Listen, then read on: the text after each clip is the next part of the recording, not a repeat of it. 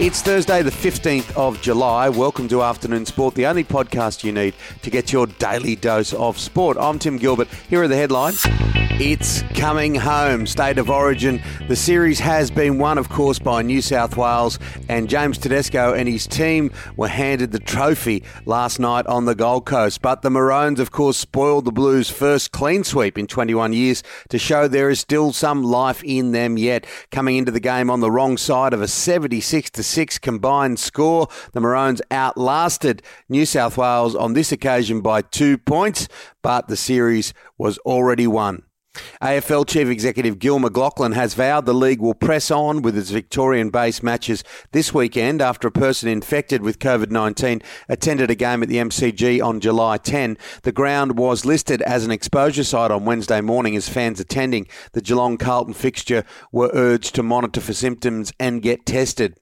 Australian long-distance runner Eloise Wellings has called out the Queensland government for double standards by granting NRL teams exemptions but not Olympic athletes. Wellings, who represented Australia in 2012 and 2016, missed out for Tokyo but voiced her frustration about Olympic track and field athletes not being able to join the team's pre-Tokyo bubble in Cairns because of the outbreak in Sydney.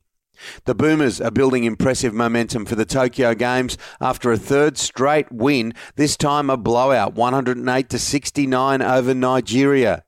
Meanwhile, Philadelphia is actively exploring trade options for Ben Simmons as the fallout from the 76ers' disastrous playoffs continues.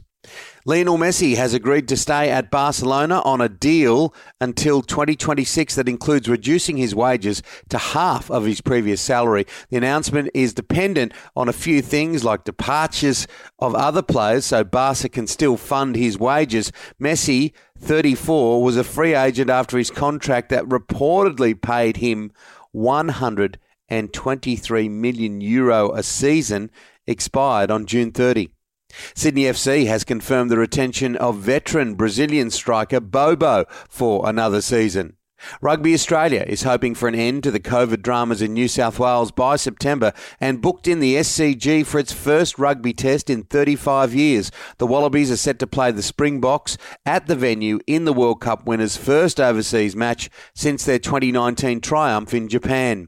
Defending champion Tadej Pogacar has taken a wonderful win in stage 17 of the Tour de France to extend his lead in the yellow jersey.